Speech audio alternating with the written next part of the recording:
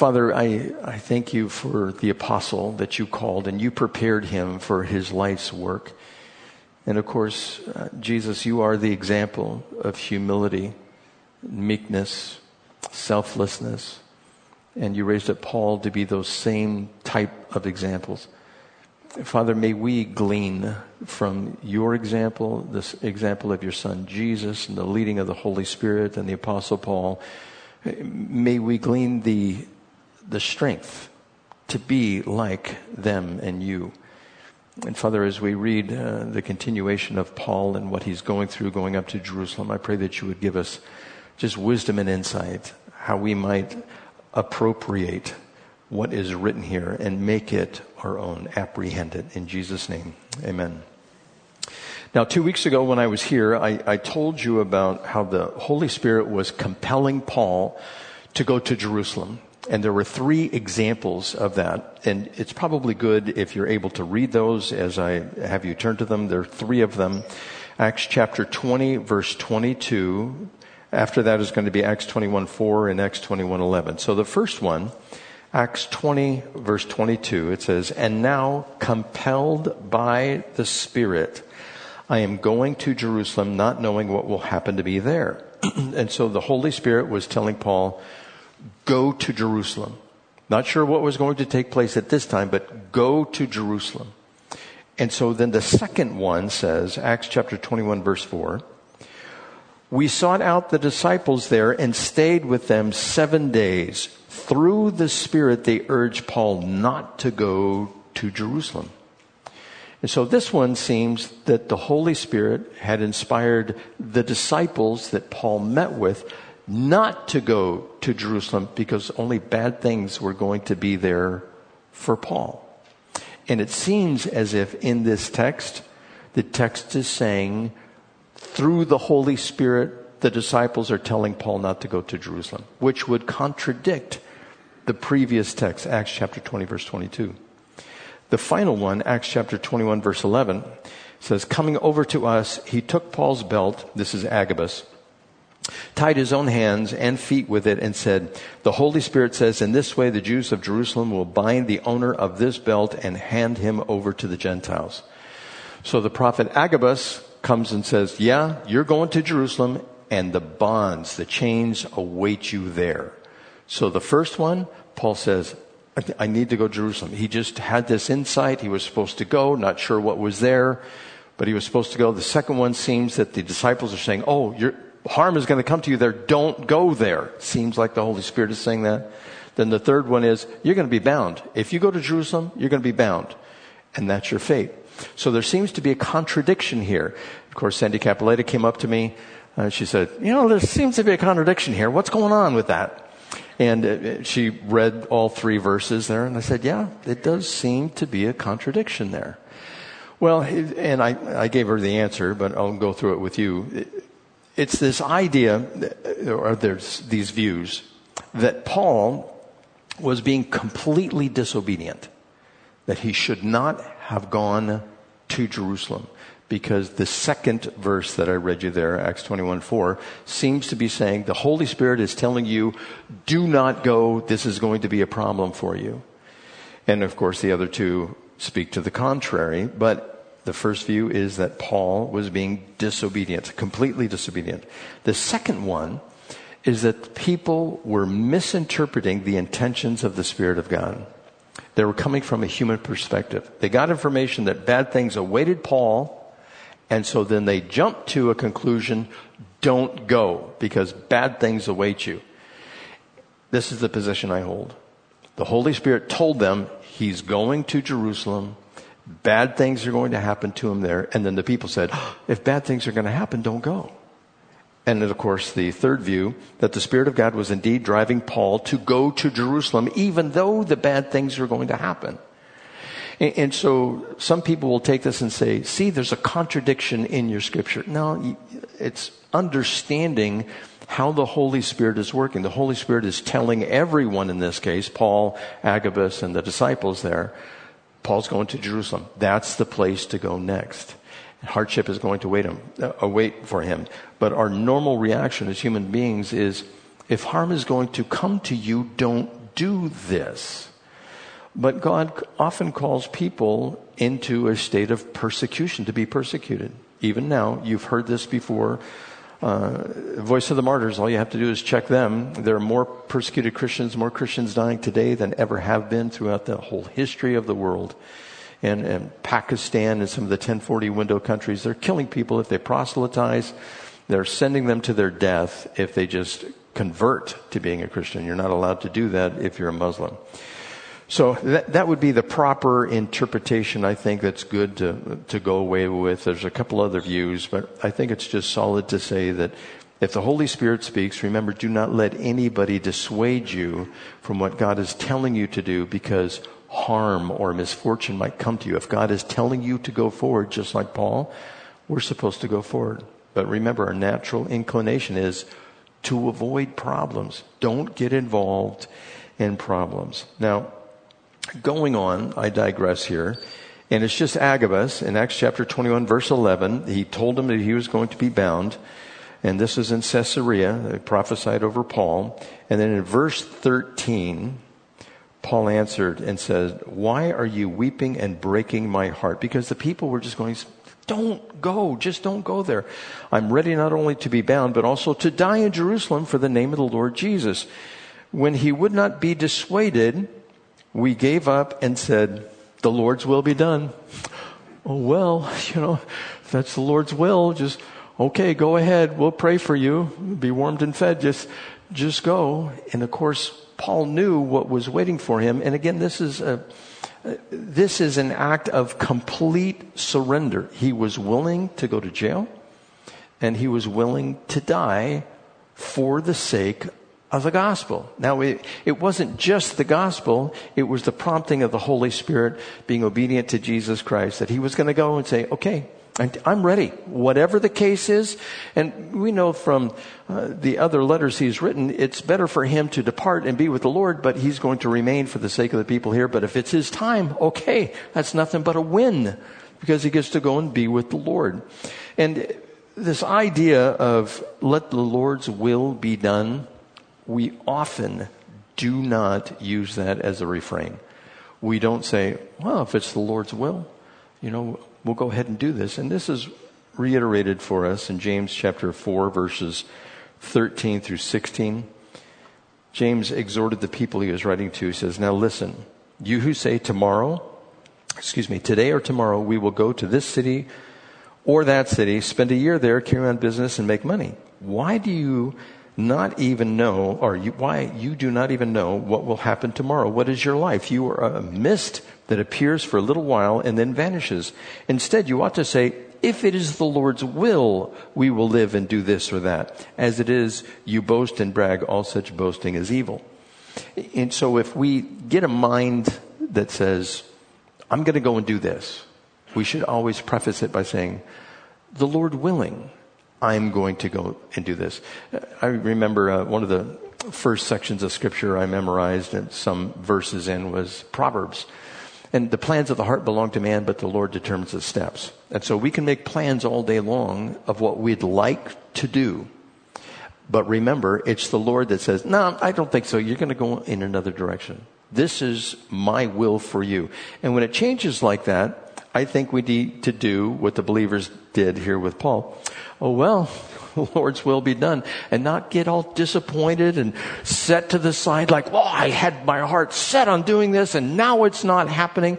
How many disappointments have you guys had in your lives that you wanted to do something, wanted to go somewhere, and the Lord said, nope, you're not going to do that. Now I have a personal testimony about that. When I was very young, just an infant, my mother said I really got sick, very sick. And it was with the flu, and I was going to the doctor a couple of times. And as a result of that sickness, and it was ear infection, common thing for infants. And along with that, the runny nose and the coughing. And because of that, I lost some hearing in my left ear. Just enough. Now, it's great now because I can put the good ear to the pillow, fall asleep, not hear a thing. It's wonderful. There are some drawbacks to that, but there's some pluses as well. Well, when I was going through school, you guys know the Apollo program. every young boy wanted to be an astronaut. I wanted to be an astronaut. I wanted to fly. I wanted to do F-16s. I wanted to go fast. I wanted the G's. That's all I thought about. And as I started going through school, I even went and checked with a recruiter. And I went to go see the Navy recruiter. And he wasn't there. And Sergeant Gustafson of the United States Marine Corps said, "Well, Mr. Botker, we can get you enlisted and get you a pilot's license. You just sign up with us. It'll be fine." I said, "No, I have my heart set on being a pilot." Well, when I finally talked to somebody, they said, "Yeah, you can't do that. You can't do that because you got a hearing deficiency in your left ear." I said, "Lord, what are you doing? This was my plan. I'm going in this direction."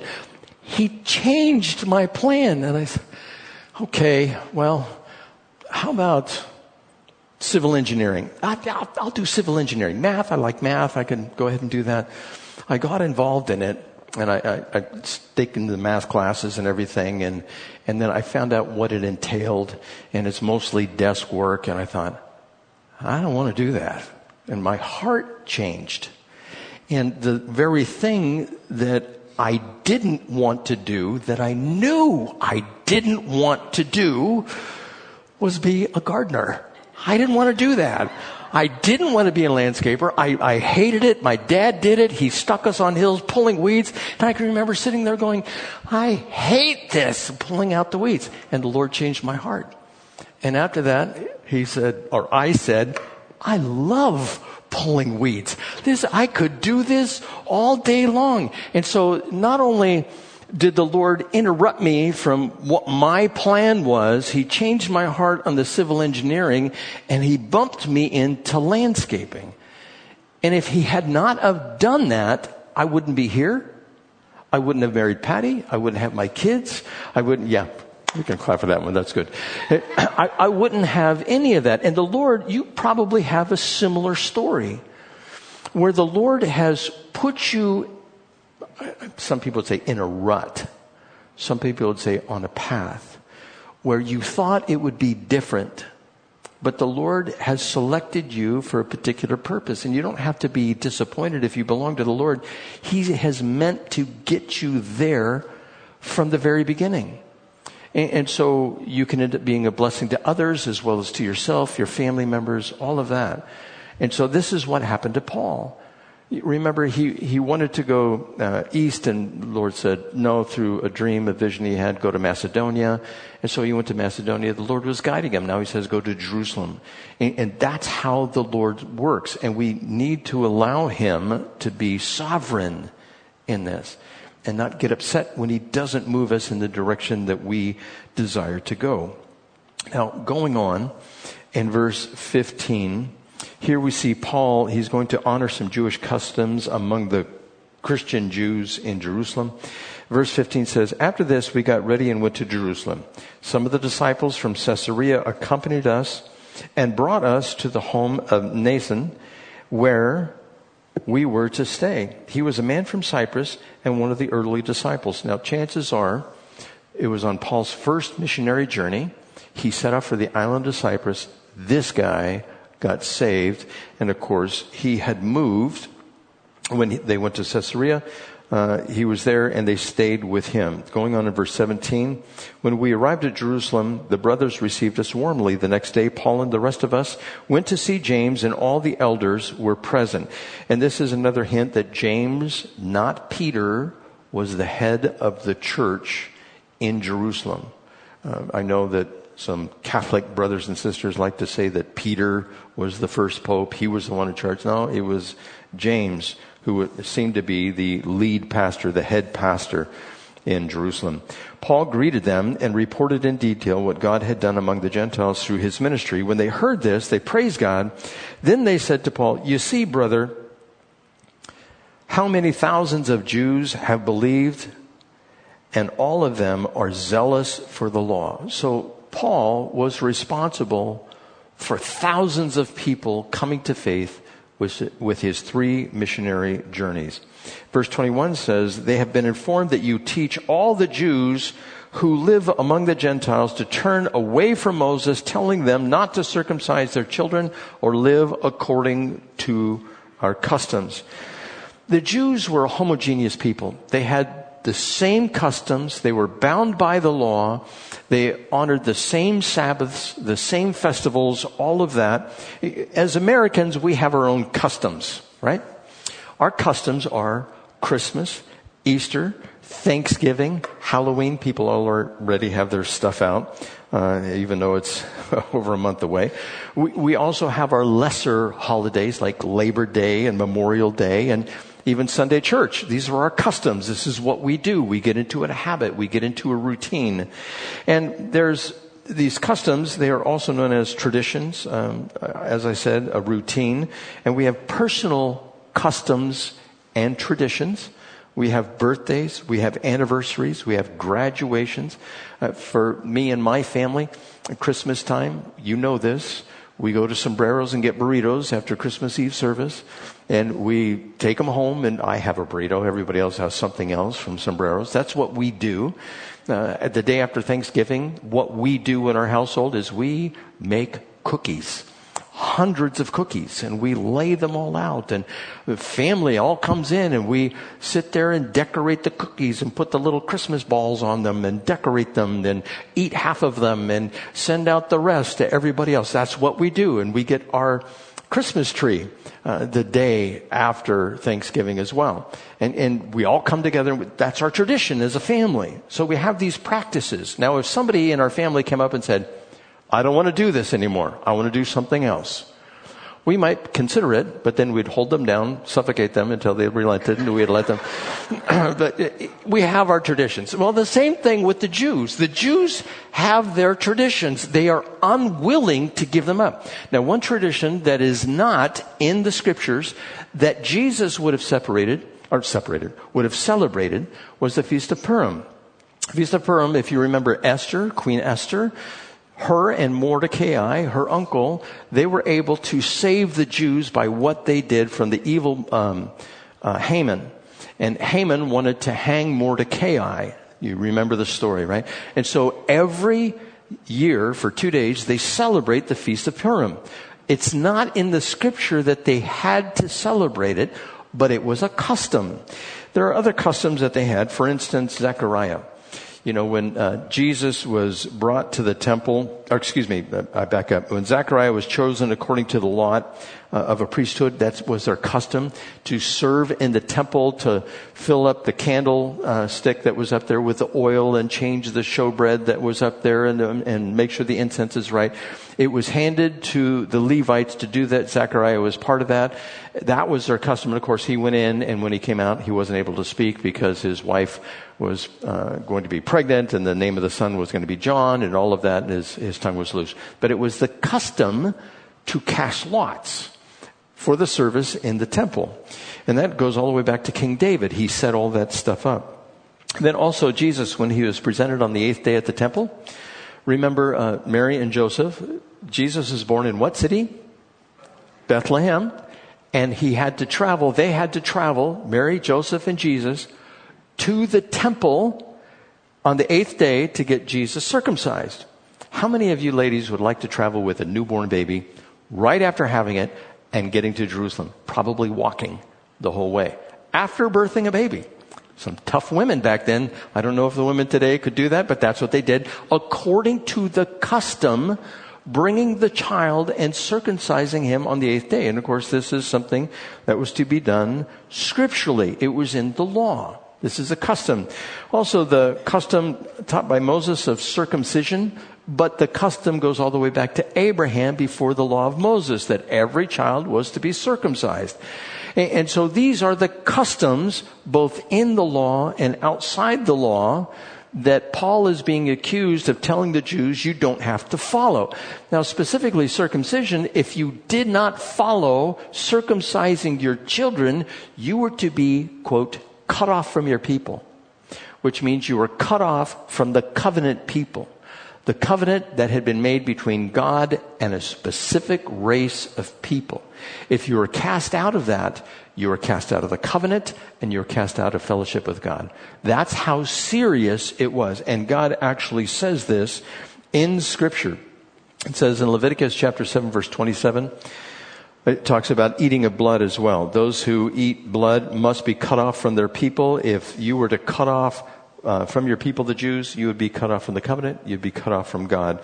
And also Genesis 7:14, dealing with circumcision with Abraham. Any uncircumcised male who has not been circumcised in the flesh will be cut off from his people. He has broken my covenant.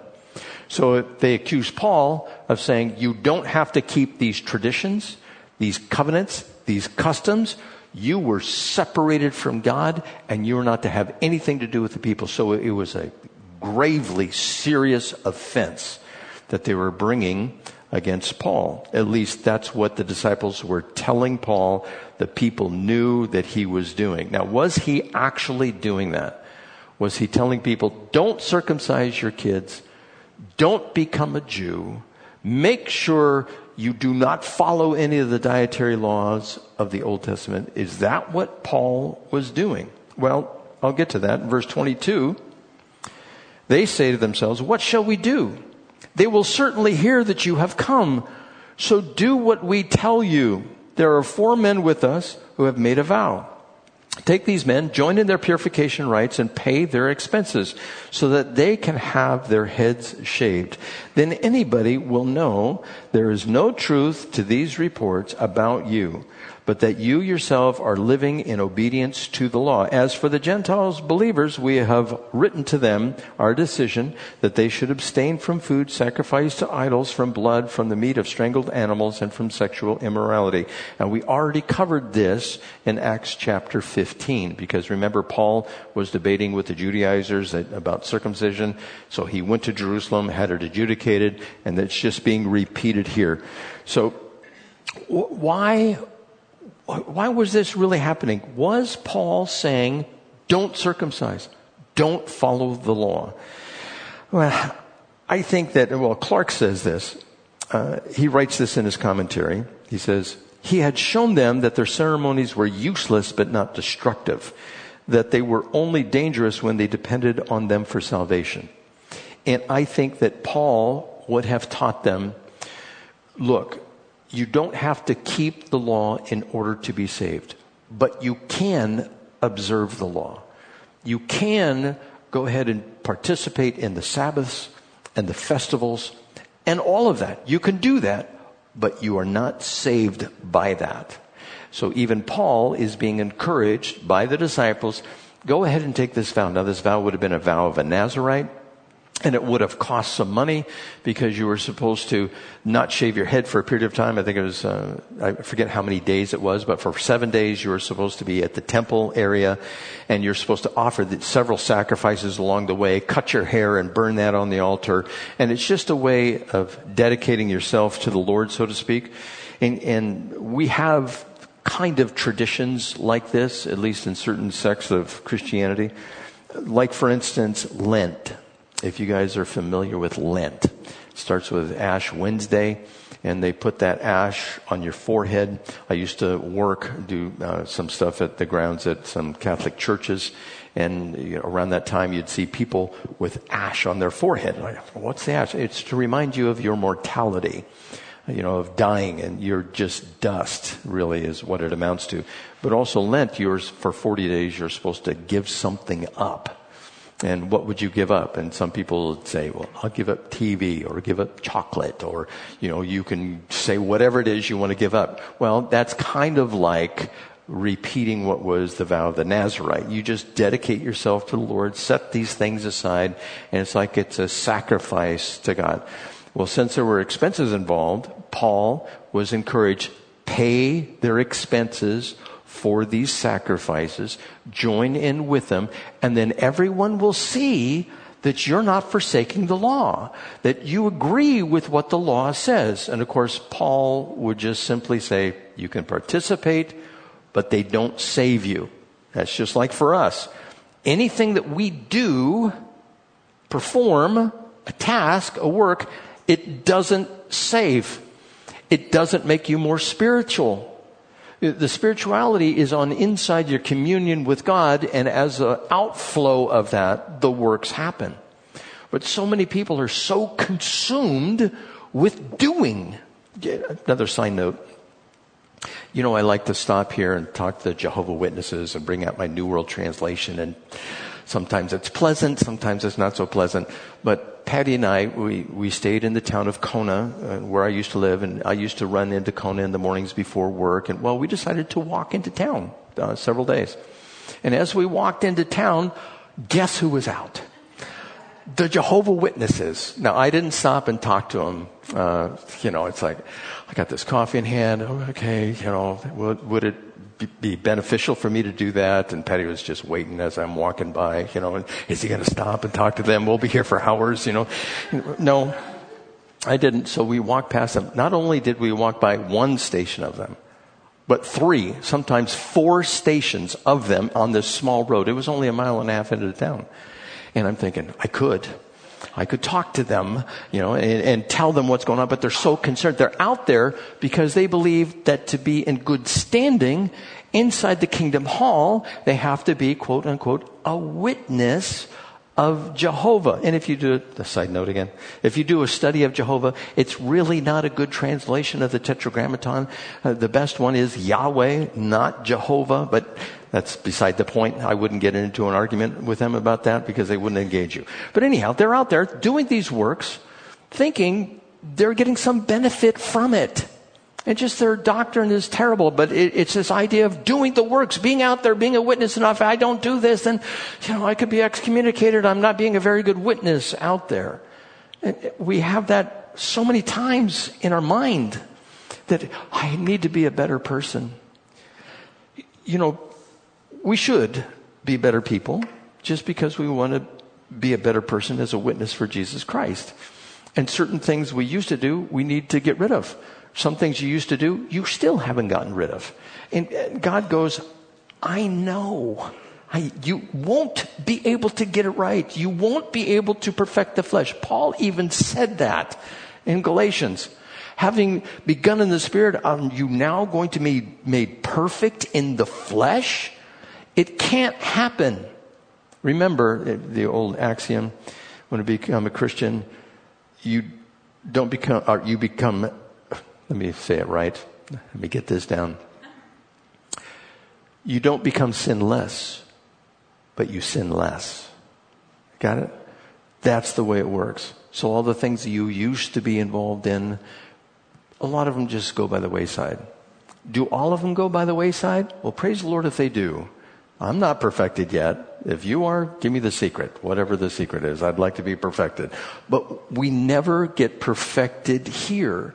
And as long as we turn to God and say, God, will you forgive me? I haven't gotten this thing right yet. God goes, I know, and you're forgiven. And He forgives us. For me, even that concept is still hard to grab hold of, even though I know it says it in Scripture over and over. But I think, am I even saved? I haven't perfected these areas of my life yet. How am I going to do this? And that's where God's grace comes in. And that's what's so good. And the world rejects that kind of grace. So Paul decided to be selfless, to go forward, to participate in this for the sake of other people. He was being selfless. He goes, okay, I'll do what you want. Did Paul know that he would be bound when he went to Jerusalem?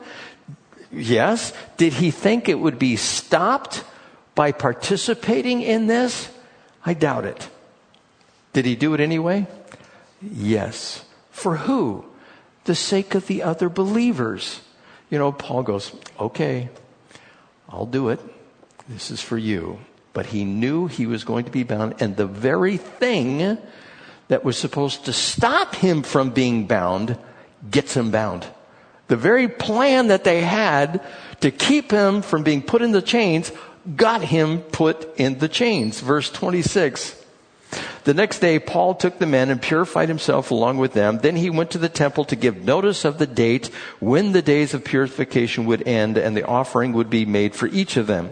When the 7 days were nearly over, some Jews from the province of Asia saw Paul at the temple. They stirred up the whole crowd and seized him, shouting, "Men of Israel, help us! This man who teaches all men everywhere against our people and our law and this place. And besides, he has brought Greeks into the temple area and defiled this holy place." Of course, if you were a Greek or a Gentile and you were brought into the temple court area, you could be killed. Chances are you would be, because it was only for the Jews to be in there. Even today, now you wouldn't be killed today, but if a woman decided, the third wave of feminism, I can be just like a man and I'm going to go to the temple wall that is there in Jerusalem to the men's side, and I'm going to pray on the men's side, you would have prayer shawls flying up in the air, yarmulkes flying, grabbing this woman, casting her out of that, and over to the right is the woman's section. And the women can go there, but not with the men. And they just, they get upset if you do something like that. And the women, when they dance and stuff, sometimes they'll dance at that Western Wall at night. They just shake a leg. And the women are all off to their side and they dance with each other. And the men with their curls and their hats, they're jumping around and screaming. It's just a riot to see that. It's a fun thing to be there when they're celebrating. But they keep it separate.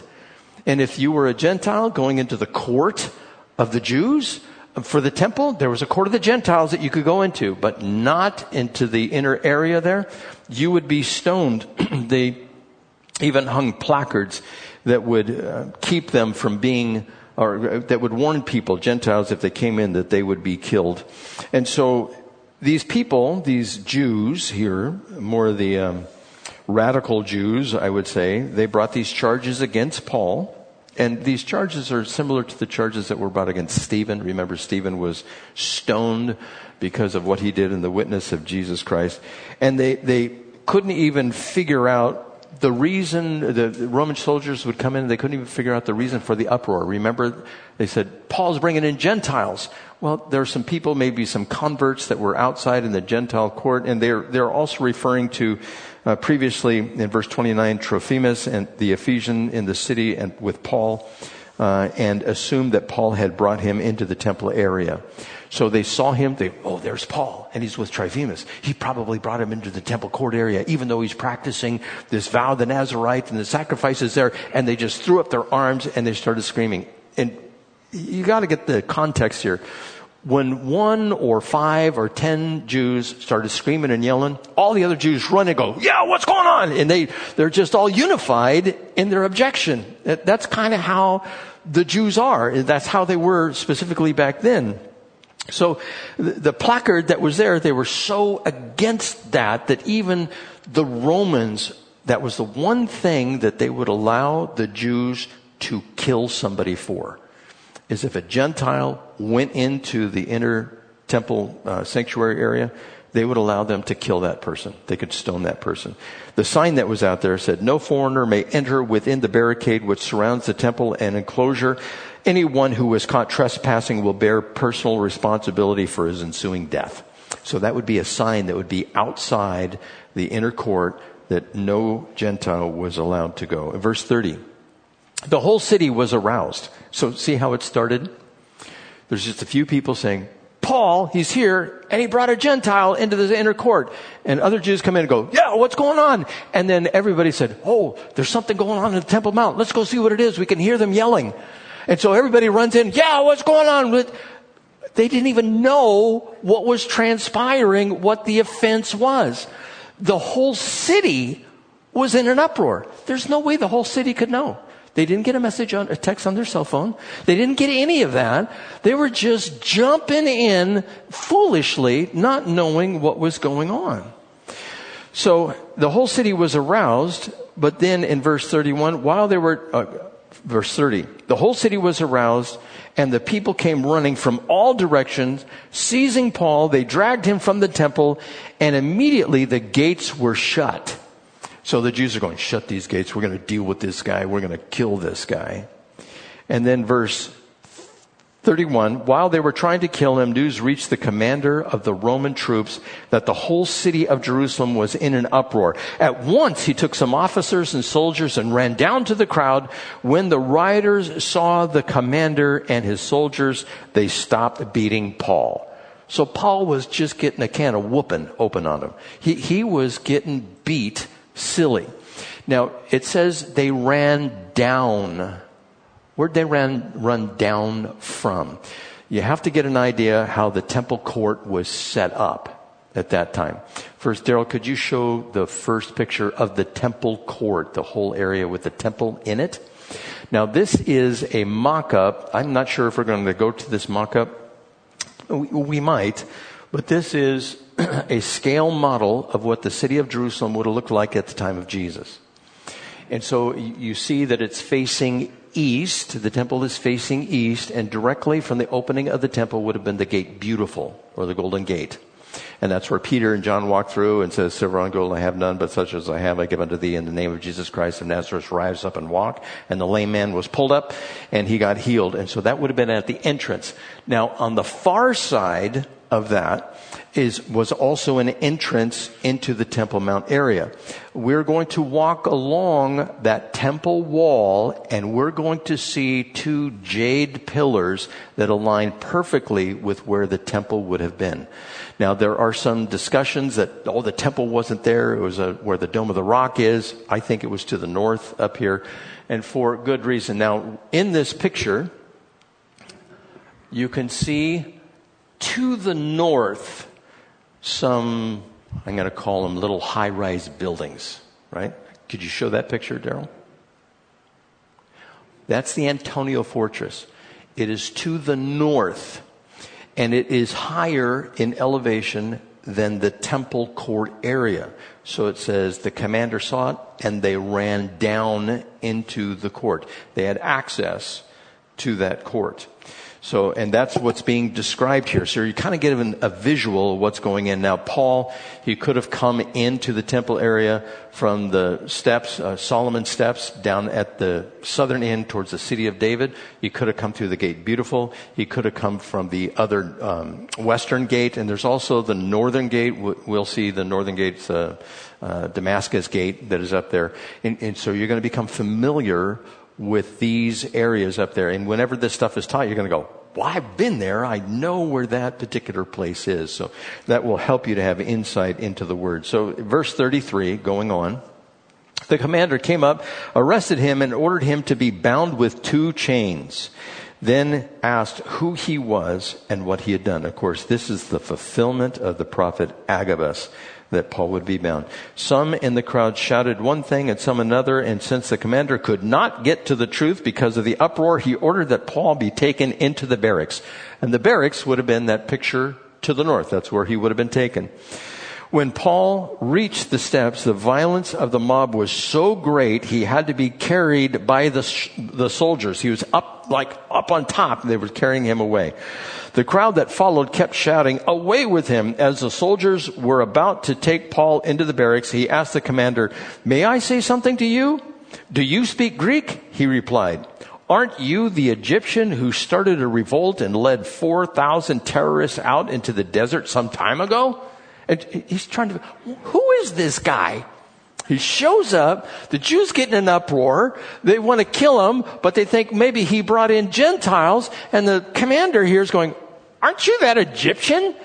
He goes, "No, I'm a Jew." He goes on to say, Paul answered, "I am a Jew from Tarsus in Cilicia, a citizen of no ordinary city.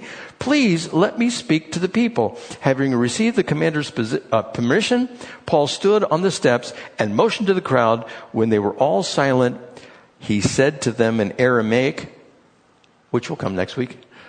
We'll read what he said to them in Aramaic. Now, you just got to get the flavor for what's going on here. Not only is Paul bound with chains, he still has the chains on. He goes, "Let me speak." And he says, "Aren't you that Egyptian?" There was this Egyptian guy. They don't know his name, but he was considered to be a prophet. And he He prophesied that the walls of Jerusalem would fall down if they attacked the city. He had 30,000 people with him. 400 people were killed when they went up against the city. 200 were arrested, and he escaped with 4,000 people, his closest followers. And they never knew what happened to him. And this commander is going, "You're probably that Egyptian guy again, aren't you?" And Paul goes, "No, I'm a Jew. I'm, Tarsus, Cilicia. That's who I am." And so he wants to address the crowd. And this is the reason God got him bound in chains to be in Jerusalem. He has a captive audience with the Roman soldiers there. He's addressing all the people. If you had a chance to do that, would you be willing to be beaten and bound in chains just so you could speak to the people and give them the gospel? You see how God works? You think it's for your hardship, or God's punishing you for some reason, and God says, "No, I'm using this hardship for your good and for the good of the people, and they're going to get the gospel." So the next time God interrupts your plan, just say, "Hey, I'm willing. I'm willing to go wherever God wants me to go, because he might use me to talk to one person that needs the gospel, needs some encouragement, needs some prayer." That's how God moves us. So don't complain. You know where it says that in Scripture? Our kids have this memorized. Do everything without complaining or arguing. Philippians chapter 2, verse 14. We're just supposed to go with the flow. All right. The Lord has your life in his hand. And you don't have to worry and you don't have to fret. Let's pray. Father, we give you thanks. We see how you used Paul, and he was willing to be beaten so that he might be a witness. And you gave him a captive audience that was silent. Thousands of people. The whole city would have heard. We thank you for your faithfulness, that you reach out to all of us, both the saved and unsaved, that we might understand what eternal salvation is. And may this come to everyone we meet. May you give us the opportunity to share our faith. May you equip us, Lord. May we be in your word. May we be in prayer. May we be in study, that we might accomplish your desires that are set before us. In Jesus' name. And the church said, amen. Please stand.